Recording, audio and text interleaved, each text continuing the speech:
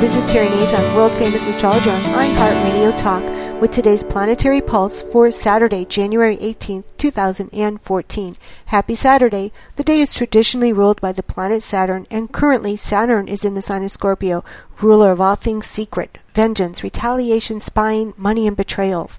But it also rules persistence, love affairs, never giving up, and the ability to find value where others don't see any value at all. The sun is in the sign of Capricorn, ruler of old people, aging, business, hard work, and persistence through adversity.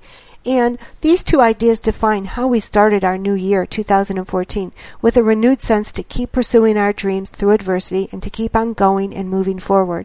But today, the sun in Capricorn is in its fated degree, called the anorectic degree, the very last degree before the sun enters the sign of Aquarius tomorrow. So once again, we're moving into something new. But before we do, our thoughts turn to completions, finishing things up. Perhaps you too will have a sense of urgency about getting things done.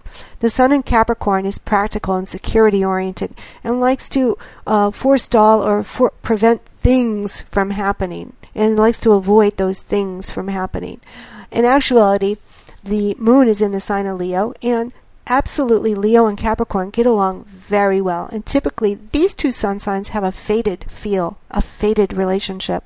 The sign of Leo rules children, fun, and entertainment. The sign of Capricorn rules strictness, discipline, parents, and success. So as the moon aspects the sun in the fated degree of Capricorn, special things can happen this evening. Perhaps you'll socialize or go out to dinner with someone who will turn out to be significant in your life.